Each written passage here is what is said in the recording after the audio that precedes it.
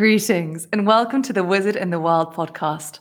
I'm joined today by a very dear friend of mine, Shannon Revel. I've known Shannon for, maybe 10 years now. We actually met before both becoming barristers. We were in mooting competitions, which we might talk about a bit later. We then met at a scholars' dinner, and then we've never really looked back from there. Shannon, welcome. Hello. Hello. Oh my God, it's been so long. Jesus. I know, time flies. You know, it's really weird. I was in Dubai for work this week and with Chambers, and I hadn't seen people since really before COVID. And it was just the weirdest thing because no one's really aged. No one's really changed.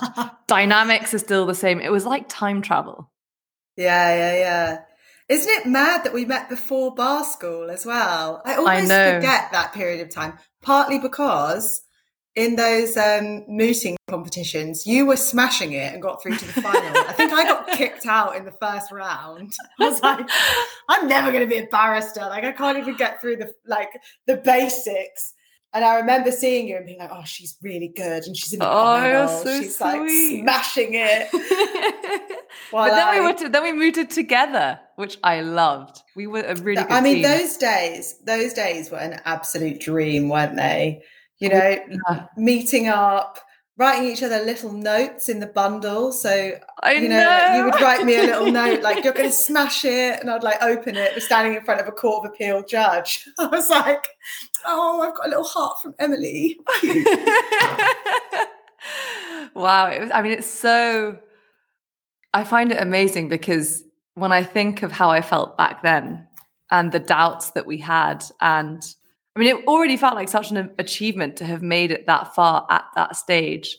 And to look back now, because it really was, that was what, 2014? 2013, 2014 that was all happening. 2013, 2014. Yeah. And then, look at you now.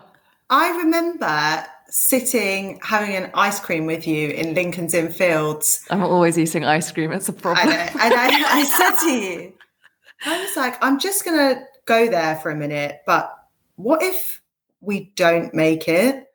And you looked at me, you were like, absolutely no way. We are not having that discussion. We are not having this conversation. And I was like, yeah, but there's me and you. That's two of us. And statistically, probably both of us aren't going to become barristers. Before I even finished my sentence, you were like, right, shut up. That's enough now.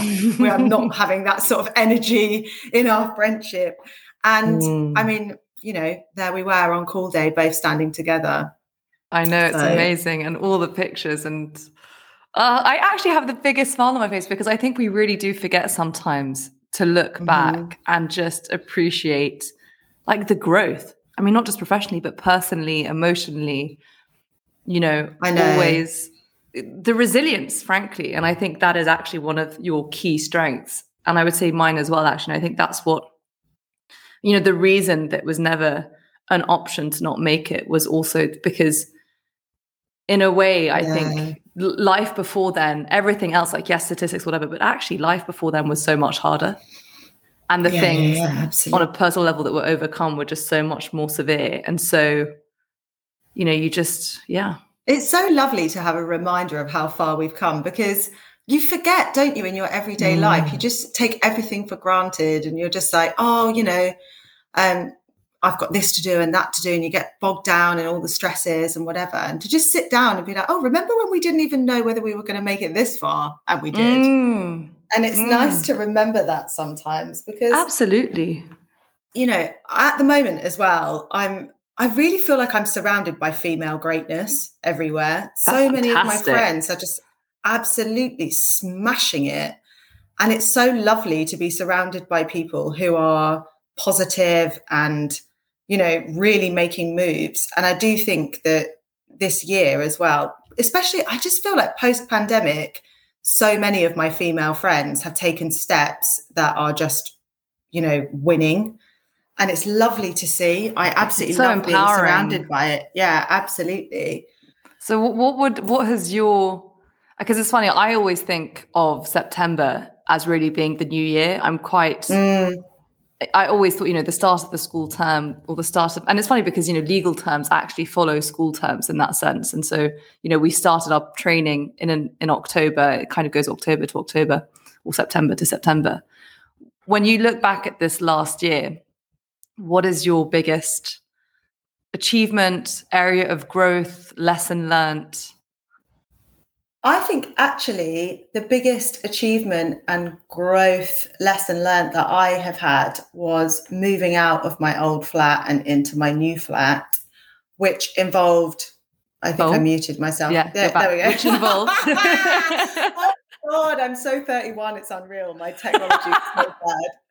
Honestly, just diverting off topic for a moment. Last week, I was about to sign into a prison visit online with a client and do a virtual court hearing. And my Mac was just screwing up left, right, and center. Like it just wasn't working. Everything was going slowly. And I was like, I'm going to have to switch to my Windows laptop. And I've never been able to get the camera to work on my Windows, and you have to show ID for a prison visit. So I was like, I'm going to have to deal with this.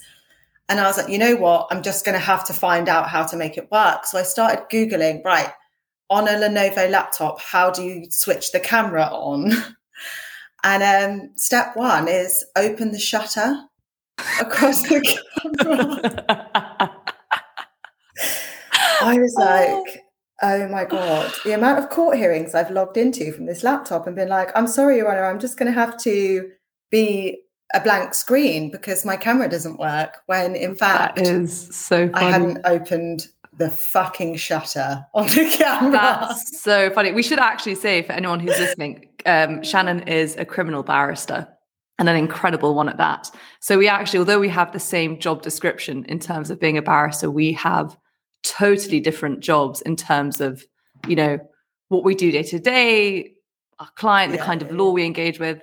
And I would say that actually what you do is a lot more real and human. I feel like I deal with people, which I like. I like dealing with people. Have you been striking? I mean, I don't know if you're allowed to talk about it. You have, yeah. I have. I mean, I don't want to go into it too much because it's just, I'm so sick of the whole situation. I have been striking. I've broken strike for a couple of cases where my clients have been vulnerable, good character in custody, that kind of thing.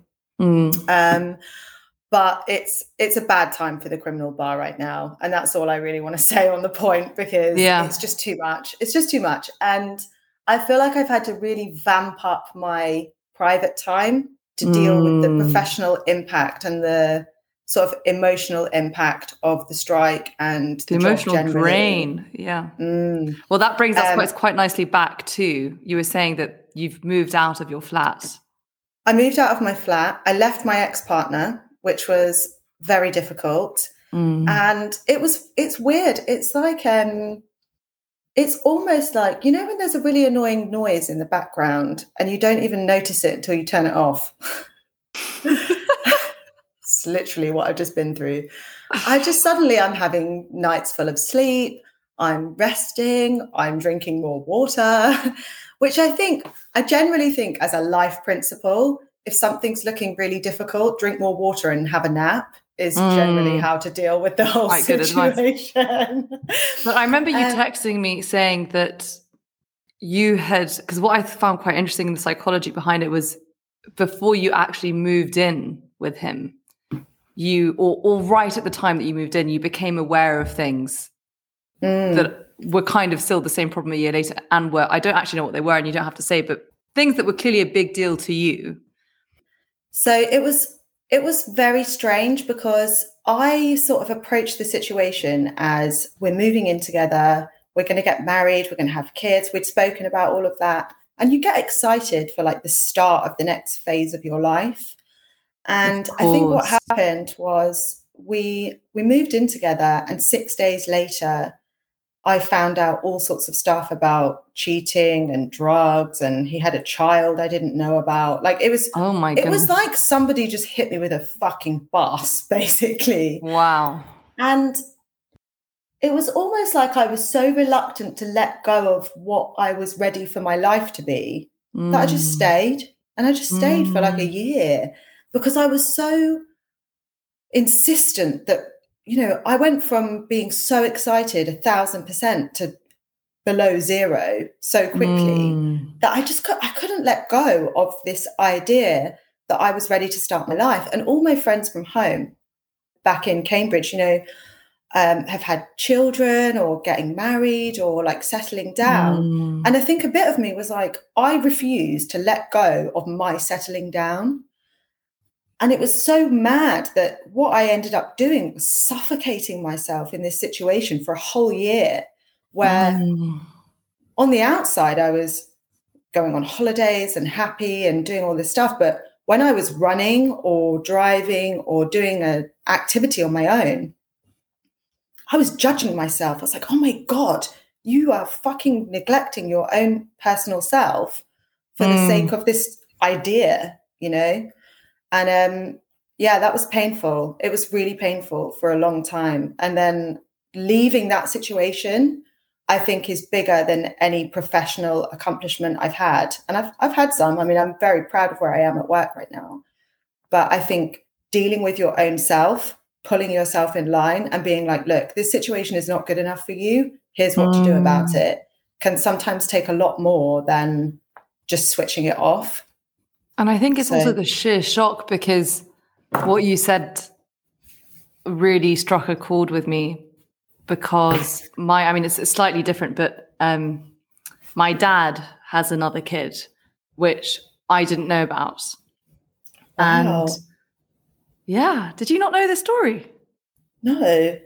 Oh my gosh. How do I not know this story, Emily? Mental. Well, let's tell the story. So I think that's the thing, is that you always think you know your partner, and you always think you know your parents. And especially if you're, as you said, you're planning on marrying someone, moving in with them, you just assume that there's honesty. And I think it's challenging, because on the one hand, I do think we all are allowed, deserve, need our kind of personal secret garden. And there are some things you might never want to share. But if it's an active part of your life or something that would impact the relationship, I think there is a duty to share. Anyway, so when I was at university, it was my first year of law school. And I remember, so my parents had been divorced for a while. I should say that there was, it was nothing kind of untoward. It wasn't like a secret family. Although I did have a friend whose parents had a secret family. He was actually the secret family. Wild. Anyway, it's crazy. Oh my gosh. Yeah. So this was actually insane. His father basically had his first family, who were, the kind of the known ones. And then my friend's mum was basically the mistress.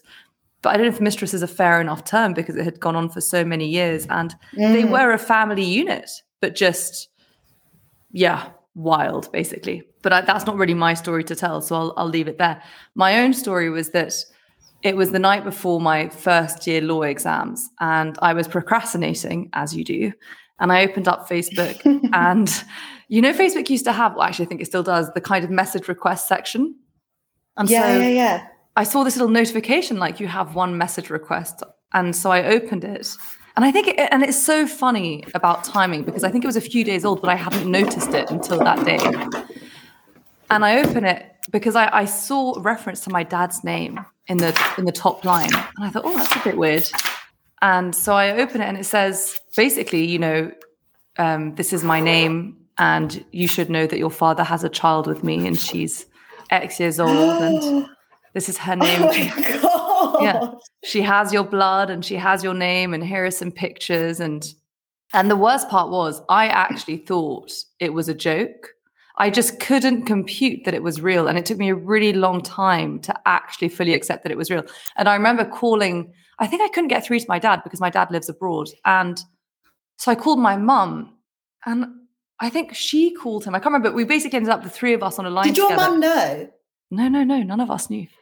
And also, it was also about timing, because she was born. So my dad's daughter was born shortly after my mum's daughter was born, who I consider my sister. And obviously my sister, as I've spoken about, was born very, very disabled. So I think my dad was very conscious of the fact that there was this kid that my dad, because also I'll tell you the story, he basically didn't even know that this child had been born. And so found out when basically, like, I think, the police or someone knocked on his door and said, you're summoned at court for a paternity test. Oh my God. And this woman wants whatever it's called, a monthly allowance kind of thing. By the way, you're 20 grand in debt for maintenance. Exactly, for maintenance. Yeah. And so they'd been through like this whole court process, and it's so funny because I actually remember when I look back, I can see when it happened, because there was a clear kind of I felt a withdrawal of my dad from us. He wasn't as present emotionally. There was just clearly stuff going on, and we weren't really seeing him. And I remember obviously I had no idea what was going on. And so I took it so personally. I must have been about 15 or 16 at the time. And just it felt so acutely personal. And so in a way, it was a bit of a relief to realize that there had been something going on. And at the same time, I just couldn't believe that this person who, you think you know your parents. And so anyway, so I called my mum and we ended up on the phone together. And I still didn't think it was real. So I remember saying to my dad, Daddy, you've got to be so careful. Like, there are people saying all sorts of things, Yeah, like I thought it was like some kind of scam. When someone says like, send your iPhone to Nigeria to be repaired. I thought it was that kind of thing. And he just started basically screaming. And oh my God, Dad, there's haters out there, but you created them. So it was just so, but so I can completely, I wouldn't be too harsh on yourself, because I think, maybe you also needed time to kind of accept the reality of what you'd just been told, because it's so out there. I mean, I know for me, at least, it took me a really long time to fully accept the situation. I did to someone what that person did to you, as in messaged them on Facebook to tell them of an existence they didn't know about. Because, really? So, obviously my dad died when I was a baby. He was murdered when I was like 2. And he had 2 other children that didn't know I existed. And wow. I know. So when I was a child, I found out all of this because I was at church, as I always was, on a Sunday with my mum, and my dad's mum was there, and she didn't like my mum because, I don't know, whatever. And my mum walked me up to my grandma and said, oh, you remember me, this is Shannon, blah, blah, blah. And she put her fingers over the ears of my sister, my dad's other daughter, and said, this is hardly the place all the time. And so that evening, I was probably about 5. That evening, I went home and Mum told me, look, you have a brother and sister that don't know you exist, and they will never know about you. And I remember being... Sorry, did you have a relationship with your grandma? No. So not at all.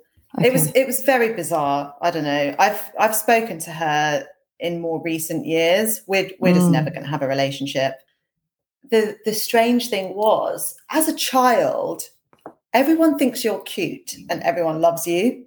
And to suddenly be in a situation where it's like, oh, my dad's mum doesn't like me, the concept of me, and I have a brother and sister that don't know I exist, was all a bit alien and upsetting. But you learn to live with it.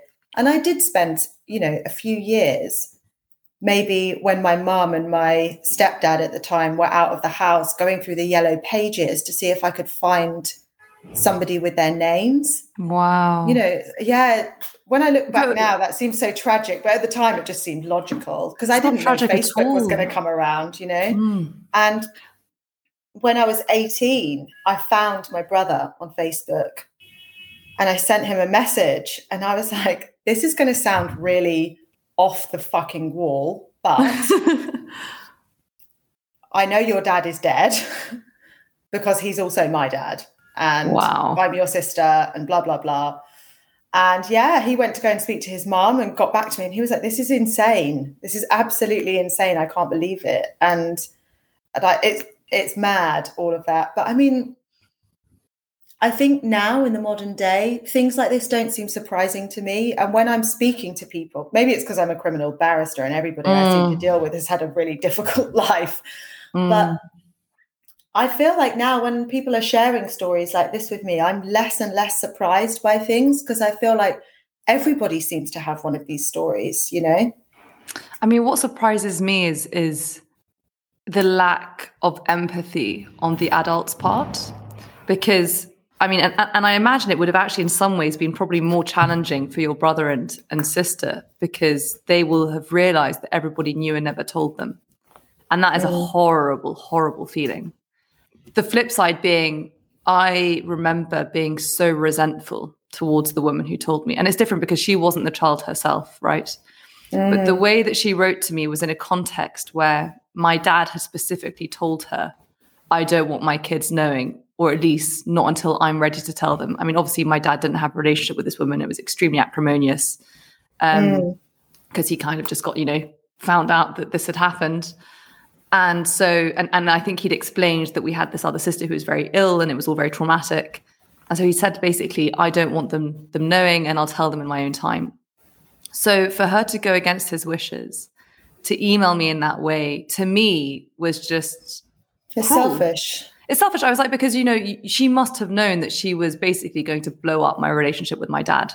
And I never replied. And so she sent me a second message on Facebook. She'd obviously seen that I'd seen it. And it basically said something like, I mean, it was so emotionally guilt tripping, but she basically said, my daughter doesn't understand why she has a brother and sister who don't want her.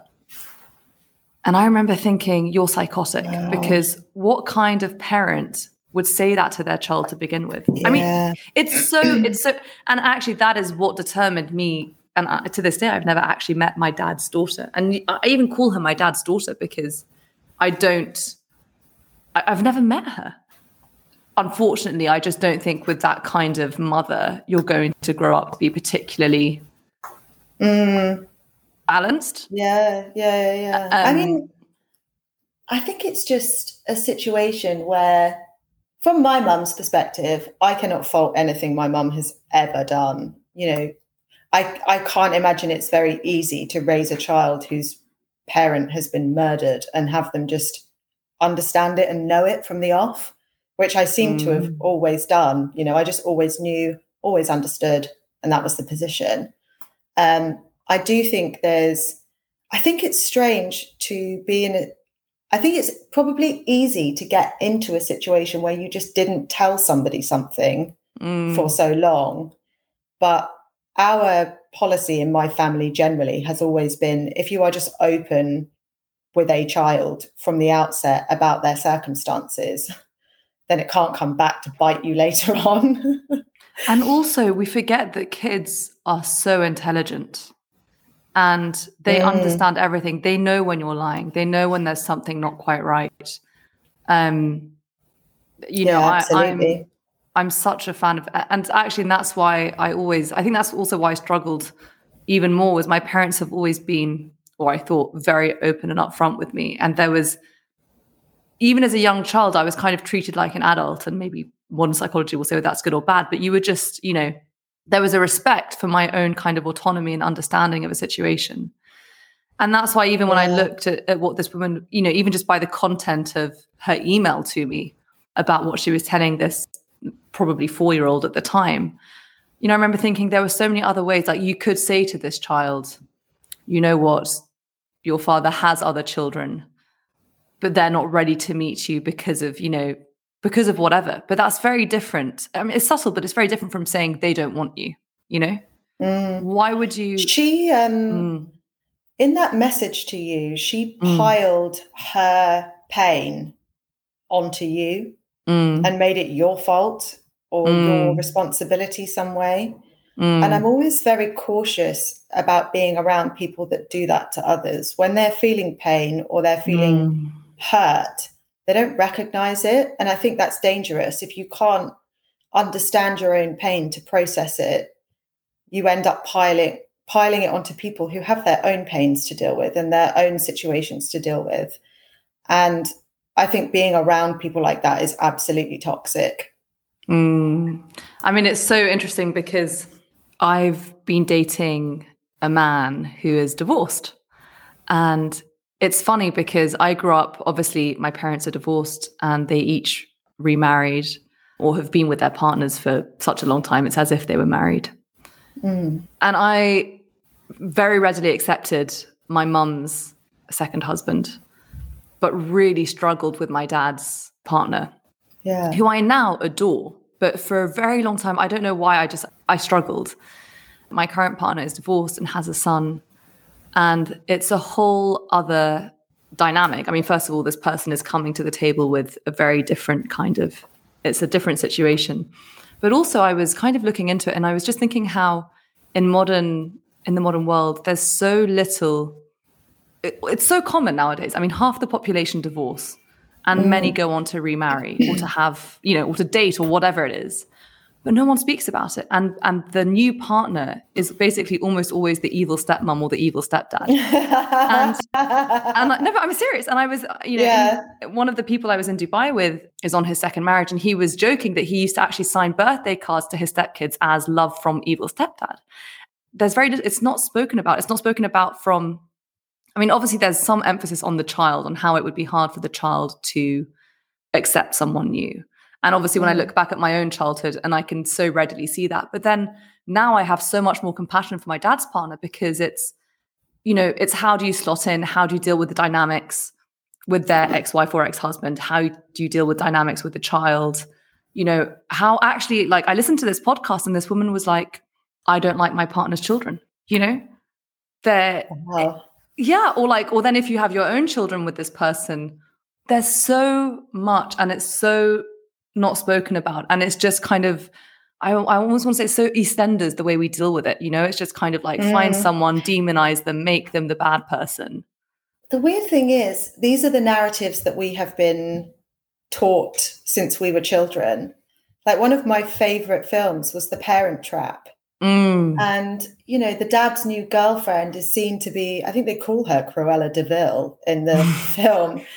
We are constantly taught that new person is, the problem, because we have these weird old-fashioned traditions of marriage that things are supposed to last forever or whatever. But people change and people evolve and people break up.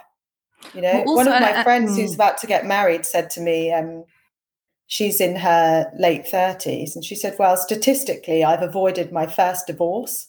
So, but also it's true. Also, we love to blame.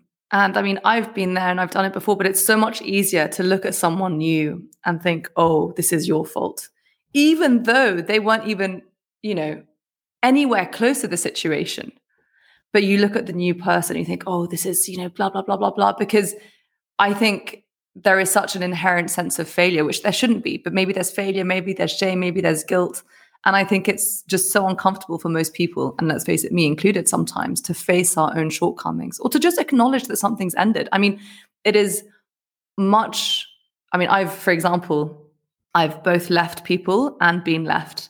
And I always found leaving so much harder, because it would come with guilt of what if I've made the wrong decision, or, I've inflicted this pain. Whereas as painful as it is being left, I would kind of have this almost peace of thinking, well, there was nothing I could do, Yeah. But I think we just like to blame people. You are absolutely preaching to the choir on this, because I don't sound off on the internet about work very much or at all, but I genuinely think that one of the things at work that I deal with a lot is we love to just push the blame onto other people. We love to think that we are in the right, and that if something's gone wrong, it's nothing to do with us generally.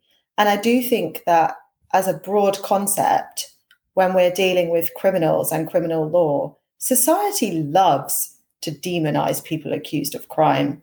And I think it comes from this weird misunderstanding or worry that we have, that you're looking at somebody who is a human being.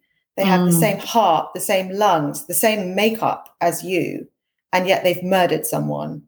And I think we are so scared to be like, this is one of us who has done something dreadful, that we like to turn them into a monster in our minds. And we like to do the whole, there is something so bad about this person, they must be, something other than human. They need to be demonized. And I think that, if we're going to go off on one about this, is a fundamental flaw about how society operates. Because instead of trying to understand people, we try to blame, we try to otherize, we try to demonize.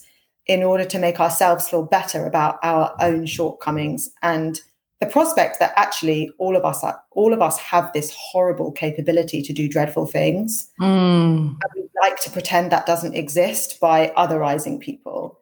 And I think it's a perfectionist streak of, because there's so much shame, almost like, oh, I don't want to be found out, that I might think these things or I might do these things. And there was an amazing book, which I really recommend.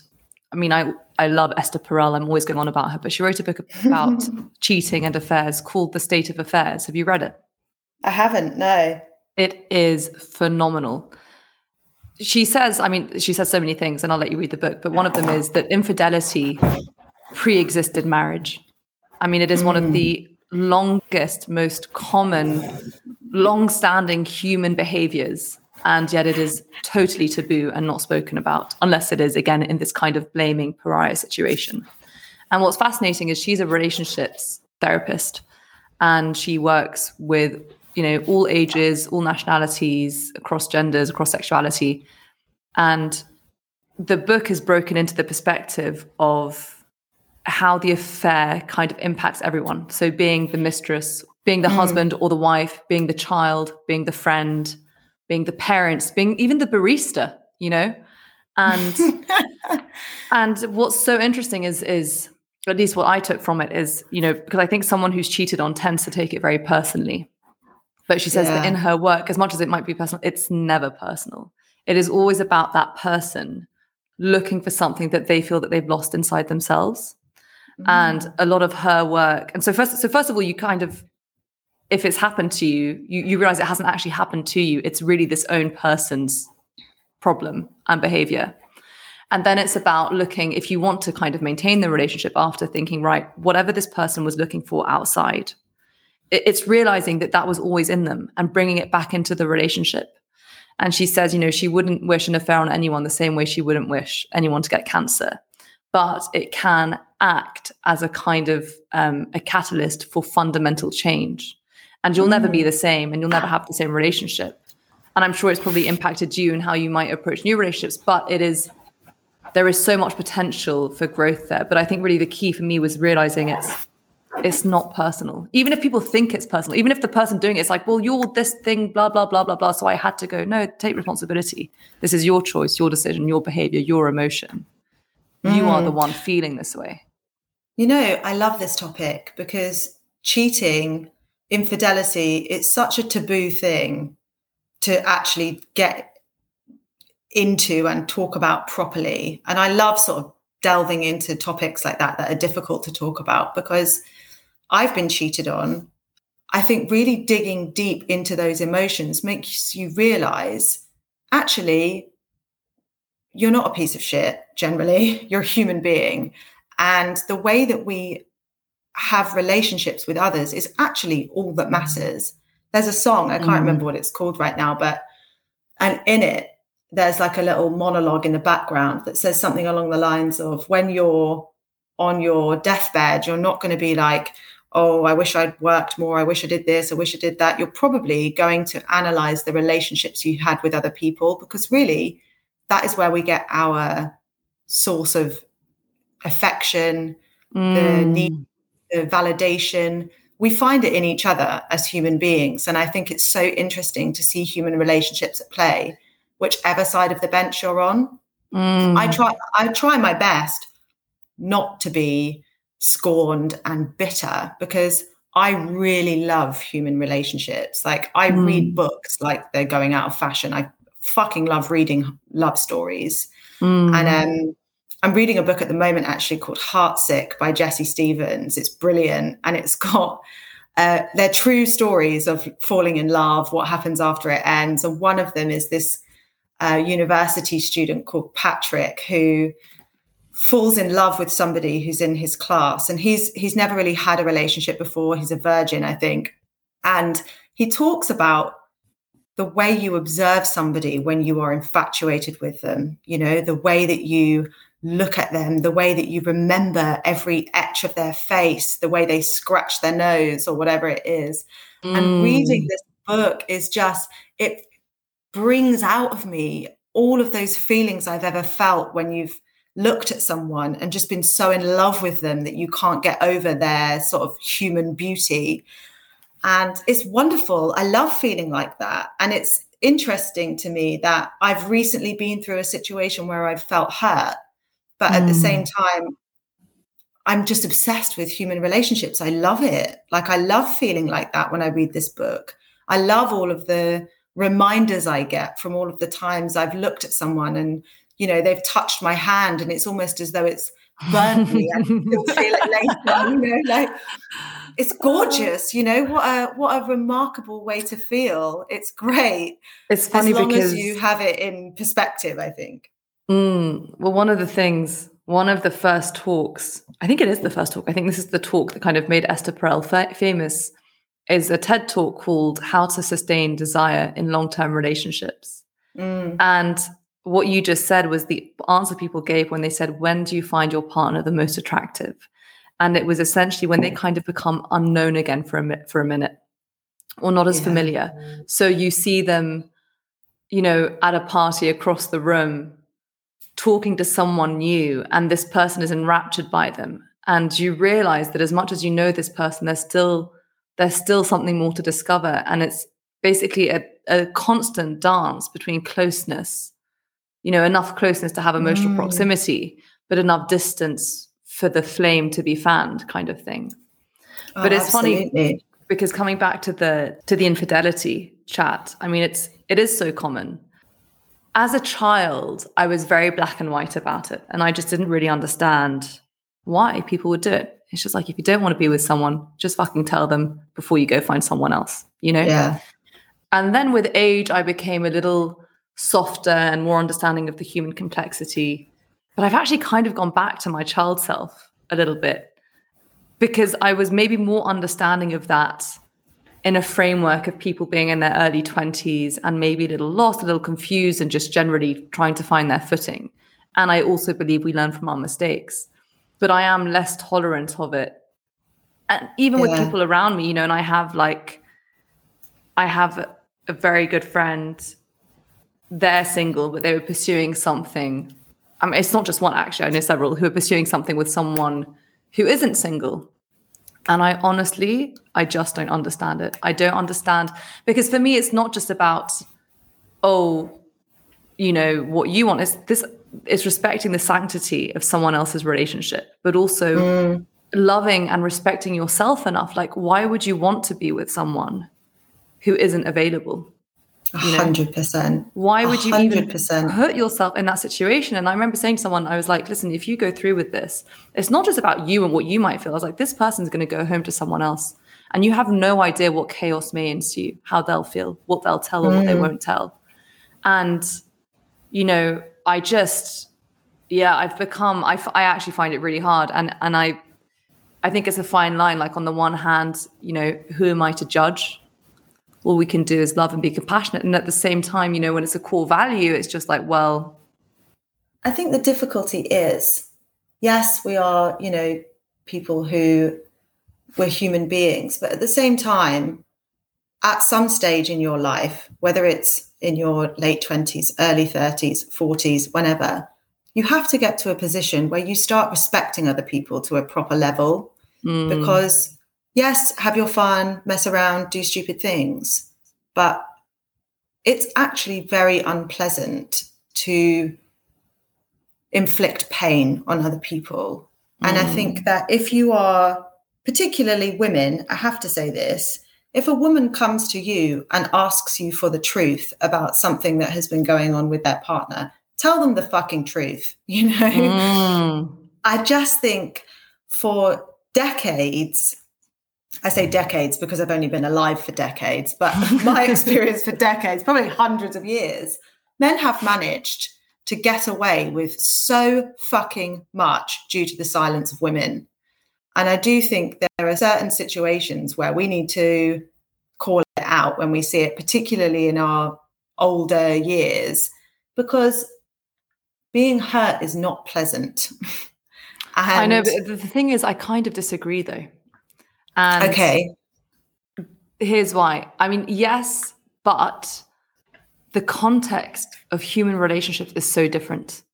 I mean, our generation, maybe our parents' generation, were probably one of the first to genuinely marry for love or to have an emphasis on emotional relationships. You know, before, like, as much as, yes, Silence of Women, and I'm not denying that whole historical aspect, but also we can't look at those relationships through the prism of how we experience relationships today, because it simply wasn't the case. That wasn't your role. You know, if you had got with a guy who you then found out had a partner or a family or whatever, oh Christ, and later down the line, maybe a year or so later, the partner came to you and said, look, I might be going crazy, but I've seen some messages, they're old. Can you just tell me if anything went on?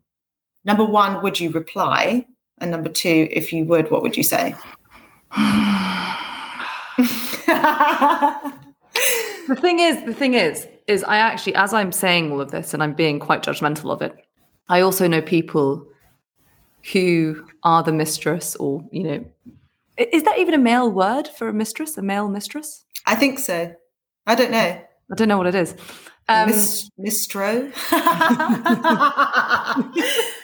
Mistron? But I know people who have been so unhappy in their marriage, and maybe because they're older, or for cultural or religious reasons, actually weren't able to divorce. And so, you know, but I love that person. And I know that there's not, like, I suppose in a way it doesn't come with, it's just a shit situation, but it's a situation they're in, and there is genuine love. And we can't, you know, forget that side either. It's so individual, but the truth is, I just wouldn't even let myself be in that situation. I honestly can't tell you if I'd reply or not reply, because if I knew that this person was with someone else, I just wouldn't do it to myself. It's happened to me once in my life where I was pursued by someone. They told me they were single. Actually happened to me twice. And then it turns out they weren't single. And what was extraordinary, I mean, the balls on some of these people. So one guy, this is just insane. One guy basically was like, oh, you know, I'm single. Well, he didn't just come up to me and say, I'm single, but, you know. Anyway. Hello, I'm single. Nice it was established that he was single. I then went to a party with him that he invited me to, and his ex-girlfriend was there. I knew who she was because, you know, we live in the modern day and age. I've obviously looked at your Facebook pictures. I've obviously looked at your Instagram. I've done my research, kind of thing. I know your holiday to Corfu in 2005. Exactly. Which reminds me of another story. Little tangent. I was once really into this person and stalked them all the way back to, like, literally 2005. Took all these screenshots. Was on the phone to one of my best friends. I was like, oh my God, I've got to tell you about this person I met. Sent her all the pictures, and she's like, the pictures still haven't come through. And I realized I sent them to him because as I was talking about him, his name was on my mind. It was mortifying. And it was actually, oh my God, I know, the delete function had just started on WhatsApp. This is like a few years ago. And so I managed to delete them all. But anyway, and just made up some story, but it was mortifying. But anyway, back to the main story. I'm at this party and I see this girl. And so I basically play dumb to her, but I go straight up to her and I say, oh, you know, what's your name? What are you doing here? And she goes, oh, I'm engaged to so-and-so. I'm so-and-so's fiance. And I said, sorry. She's like, yeah, you know, this person, the one who's, like, organized the party.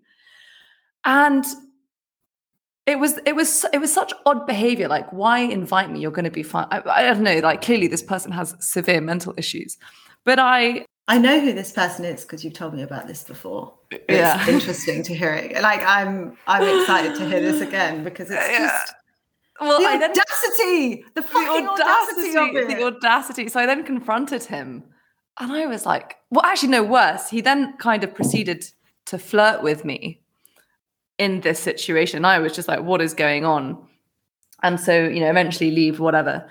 And I confront him afterwards, and I just said, like, what's your deal, basically? He basically was like, oh, I couldn't actually leave her because she has, like, mental health issues, blah, blah, blah. And I realized that all along he'd been saying she had mental health issues. And I realized he was the crazy one. She was perfectly normal. She was very balanced. Absolutely. He was the one who was mental. And I remember I was, like, in my early 20s. And I remember just looking at him and saying, you know what? I am worth more than your confusion. 100%. Just standing up and walking away. And that was quite a pivotal moment for me. And that kind of followed through into my subsequent relationships, which is I am worth more than your confusion. You can be confused. That's fine, but figure your shit out, But so it comes back to your initial question, which is what would I do in that situation? And so when I have been in that situation, albeit inadvertently, I hated it. I hated feeling that way. I hated having been made to be that person, non-consensually. And I just, at least now where I'm at now in my life, I wouldn't go there.